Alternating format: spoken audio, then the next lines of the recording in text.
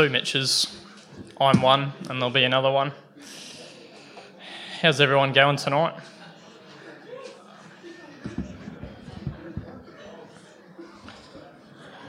All right.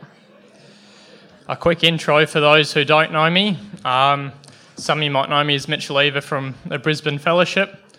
Most of you, if not all of you, know me as Mitchell the tax collector.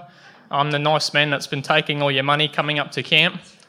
And to one particular person, she addresses me as Mr. Tooth Fairy, and that's my wife.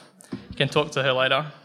But I'll have the privilege tonight on sharing some thoughts on our theme, Connected. And for everyone taking notes, the title that I've written for my talk is 1G, No Bars, which some of you might get it, some of you might not. I'll explain it later. Probably won't be as funny, but maybe it wasn't to begin with. What I want to talk about tonight is today's society is all about having the best connection, quality, speed, and with the minimal amount of interferences and disturbances. When it comes to our relationship with God, it's actually no different. We want to have the best quality relationship that we can with minimal amount of interferences and disturbances and barriers, and that's how I've kind of come up with this title, 1G, or we serve one God with no bars or no interferences or blockages. And what I kind of want to look at tonight, just a few scriptures talking about in principle, more than an example, is how we actually position ourselves to connect with God. And over the course of the camp, and I'm sure there'll be a lot more content revealed about the specifics of the things that we do which connect us to God, but tonight I really just want to look at principally what is it that we do, or what is God's solution to connecting with Him. Now, I'm going to reference a few scriptures. If you want to turn to the first one, it's in Job 28:28. What I want to kind of show is God's solution to actually connecting with Him all throughout time has never actually changed, despite the fact of how people have interacted with God pre-Old Testament. Old Testament and New Testament has changed, whether God interacted with people like Abraham, Noah, or He had that kind of personal, He met with them in a very personal and interactive way, or if it was in the Old Covenant, where they had a priest or a king or a prophet, which is a spiritual mediator on behalf of the people, or whether it was the New Testament, which we are now, and we actually have the Holy Spirit to connect with God, and Jesus Christ is our high priest, and He sits on the right hand of God. Despite all these differences, I guess, of laws and interactions that we have with God, His solution of how we connect with Him has been the same through all time. So, the first scripture I just want to reference quickly, Job 28:28. Now, this particular verse, for those who don't know Job, he's a man that lost everything that he had. He was quite wealthy. He had lots of donkeys and camels. He had servants. He had assets. He had a big family. And he lost everything and he got really sick. And all this stuff happened to him. And this particular chapter, he's surrounded by his friends. They've come to him when he's sick. It's very different in today's society. When you're sick, you're meant to isolate and everyone leaves you well enough alone. Job was sick and all his friends found out and they came and they ripped up their clothes. So if any of your friends are sick, that's not what I want you to get at tonight's talk. Leave your friends alone, let them isolate, let them get better and pray for them. But in this position that Job was in, when all this stuff was going wrong in his life and he felt really disconnected, this was actually the understanding of position he was in and how he was able to remain connected to God. Job 28, and I'll read from verse 27. This is what he shared with his friends that came to him, and they were actually trying to give him advice on how to maintain or fix his relationship with God. And this is what he said to them. He said, "Then he saw wisdom and he declared it. He prepared it indeed, he searched it out. And to man he said, Behold, the fear of the Lord, that is wisdom, and to depart from evil is understanding." There's two principles that are going to come out a lot tonight. One of them is a gift of the Spirit and one of them is a fruit of the Spirit. And both are absolutely essential and necessary for us to actually not only draw near to God, but actually to be able to continually connect with Him. And all these verses we look at tonight, they just reiterate this point that I want to address. So here's Job saying to his friends to actually the fear of the Lord, or the respect, to actually agree with God's way of living is the right way, is more than what our way of living is. And to depart from evil, or to depart from our way, is to disconnect from the world and to stay connected to God. And that's what he was trying to get through to his friends, is that you actually have to continue to follow God's word, even in this position of turmoil that it was in. So that's pre-Old Testament example. I'll quickly get to the next one, otherwise I run out of time. 2 Chronicles 15, from verse 1 to 4. Quick summary. The people of Israel at this time, two particular tribes, found themselves in a tricky spot. They're disconnected from God. They were doing the wrong thing. A bit like a toddler with his hand in the cookie jar, and you take him out, you put him next to his vegetables, you walk off, you turn around, he's back doing the wrong thing. Every time God came to help the Israelites, they just kept getting back into positions where they were disconnected, or they distanced themselves from where God wanted them to be. And the prophet here, Azariah, this is his advice to them on how to actually come back and be connected with God. So 2 Chronicles 15, from verse 1. Now the Spirit of God came upon Azariah, the son of Oded, and he went out to meet Asa and said to him, "Hear me, Asa, and all Judah and Benjamin. The Lord is with you while you are with him. If you seek him, he will be found by you. But if you forsake him, he will forsake you. For a long time Israel has been without the true God, without a teaching priest, and without law. But when in their trouble they turned to the Lord, God of Israel, and sought him, he was found by them." Anything when it comes to connecting, if you're not actually in that position where the power is, or the electricity, it doesn't matter how many extension cords you have, what kind of AC adapter or plug-in you have, or what you're trying to charge. If you're not actually in where the power is, or if you're not actually in where God is, you're not near to him. You can't connect to him. You have to come back to that position. James 4, verse 1 to 10, New Testament example, and we're going to break this down a little bit. And it really clearly defines these principles in 2 points about, one being humility and meekness, which is absolutely essential for us when it comes to actually agreeing with what God says. To be humble means to put our opinions and thoughts aside and to actually be willing to hear what God is trying to say to us. Wisdom. There's probably a lot of definitions of wisdom, the simplest being the actual putting into practice of what is right. And it's that discipline. If you were in Dan Frost's workshop today, he talked a bit about discipline and actually turning the things we hear and believe are right into action. And both are necessary to actually come and connect with God. So James 4 and verse 1 to 10. So let me check my time. It's probably at 15 minutes already. 8 minutes, all right. James 4 from verse 1. Where do wars and fights come from among you? Do they not come from your desires for pleasure that war in your members? You lust and you do not have, you murder and you covet and cannot obtain. You fight and war, yet you do not have because you do not ask. You ask and you do not receive because you ask amiss, that you may spend it on your pleasures. Adulterers and adulteresses, do you not know that friendship with the world is enmity with God? Whoever therefore wants to be a friend of the world makes himself an enemy of God. A very clear statement point that he's making is that when you're connected and very heavily involved and orientated, or when your desires are for the things of the flesh and of the world, and that's your passion and that's where your thoughts are at, it's very hard for you to connect with God because you're not in that right position. And the solution that he gives in verse 6, I'll keep reading, but he gives more grace, therefore he says, God resists the proud, but gives grace to the humble. Therefore submit to God, resist the devil and he will flee from you. Draw near to God and he will draw near to you. Cleanse your hand, you sinners, and purify your hearts, you double-minded.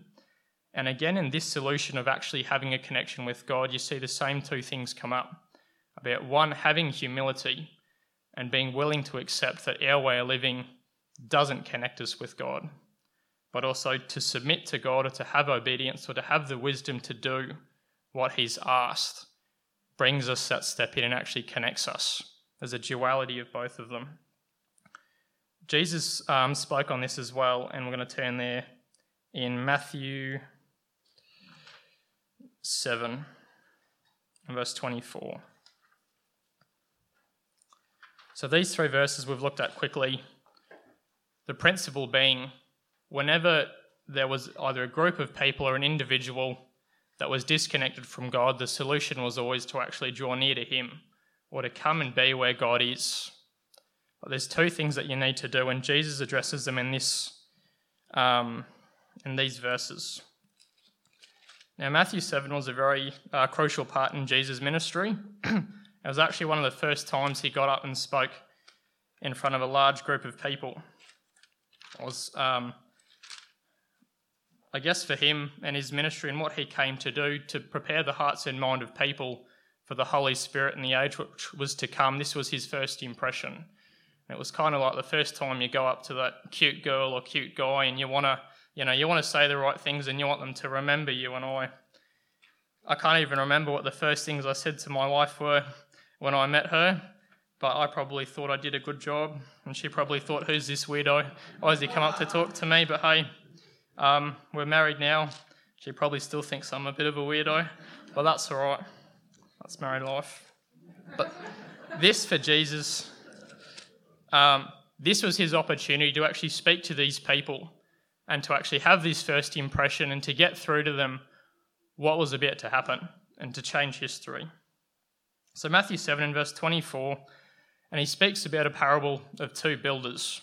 Now up until this point, the Sermon on the Mount, he addresses a few things, some of which actually connect people to God and some of which disconnect us. So he talked about things like having a prayer life, being thankful, learning to love your neighbour.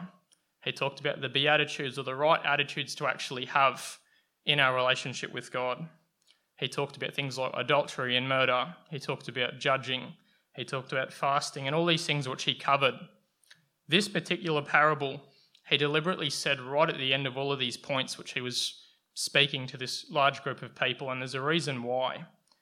These verses or this parable summarises what he was saying or what the people would need to do. And he identifies, before they even ask any questions, what would be the main problem, not only for these people, but for us as well. And we're going to read through it.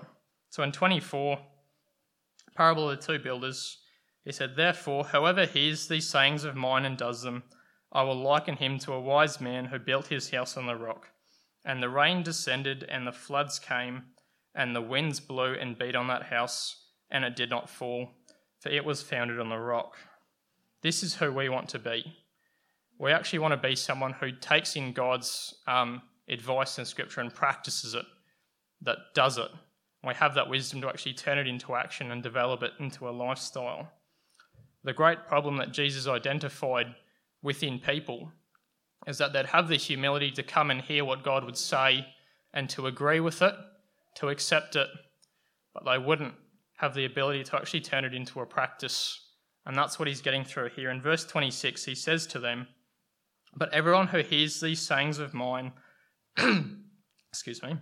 and does not do them, will be like a foolish man who built his house on the sand. And the rain descended, the floods came, and the winds blew and beat on the house, and it fell, and great was its fall." And for these people, when tribulation comes upon you, it's not just enough to be in fellowship and to know the right thing to do, and to know that we should be praying, or to know that we should be reading scriptures or building up your brothers and your sisters. But what Jesus is saying here, it's actually a requirement for you to connect to God. You have to be doing these things. They actually have to be practices in your life that you're using and you're utilising. And it's that transition, and I know Ben talked about it today, from the milk to the meat, where you start serving people and you start being involved in things where you actually really start to feel that connection. And what it does ultimately, it bit of like a Wi-Fi booster, it enhances our ability to connect with God and stay connected consistently. When we're not doing these things, it breaks that connection, or it can open up other doors for us to start doing the wrong practices. And I'll quickly address, I think I've got 2 minutes left. some of the traps that we can fall into as Spirit-filled people. 2 Timothy and chapter 3, verse 1 to 7.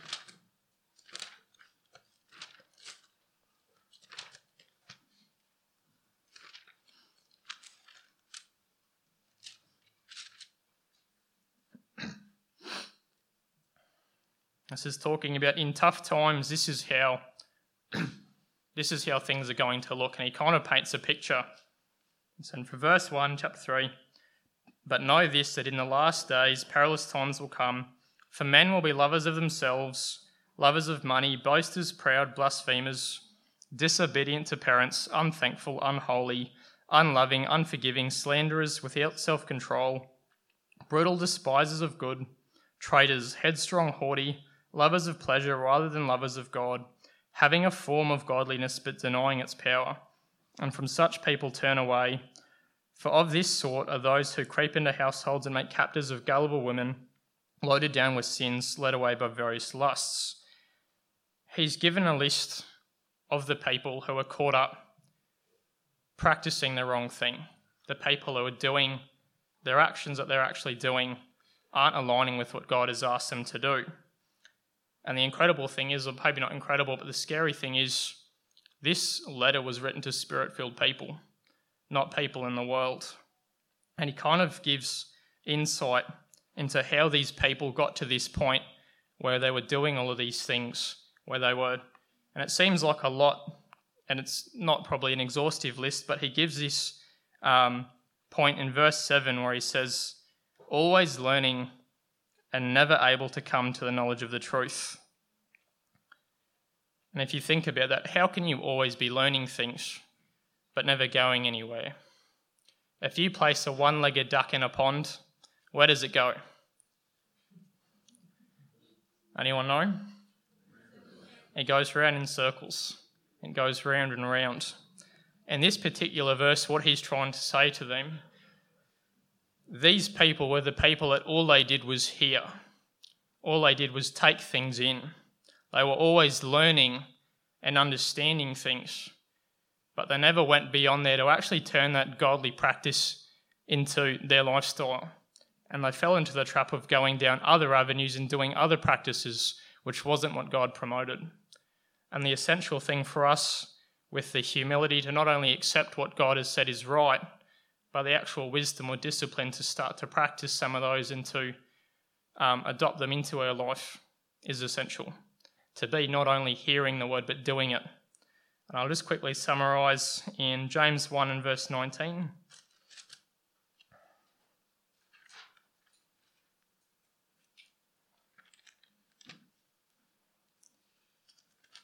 A passage almost identical to what Jesus said to the people on the Sermon on the Mount.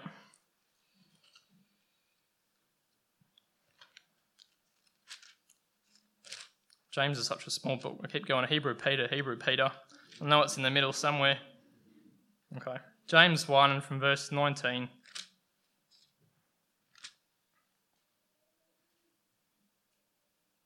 So then, my beloved brethren, let every man be swift to hear, slow to speak, and slow to wrath, for the wrath of man does not produce the righteousness of God. Therefore, lay aside or depart from, to disconnect from. That same principle we looked at the start of disconnecting from the world and drawing nigh to God.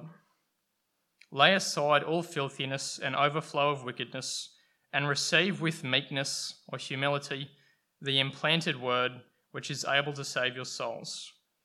But be doers of the word and not hearers only, deceiving who? Deceiving yourselves. When we are only hearing, the only person initially that it's impacting is ourselves. And that's what he wants people to realise. You're really only not so much letting yourself down, but missing out on connecting with God when you're not learning to turn these things into practice. But be doers of the word and not hearers only, deceiving yourselves. Verse 23, for if anyone is a hearer of the word and not a doer, he is like a man observing his natural face in a mirror. For he observes himself, goes away, and immediately forgets what kind of man he was. But he who looks into the perfect law of liberty and continues in it, and is not a forgetful hearer, but a doer of the work, this one will be blessed in what he does. And for all of you who don't know, does is a verb. It's a doing word. It's action. And just to quickly summarise the thoughts tonight, this principle of actually connecting with God is very heavily involved in what we do and what we practice. Not so much the things that we might agree with or the things that we might believe or think, but it's actually how we structure our lives. And I'd just like to leave it at that. Amen.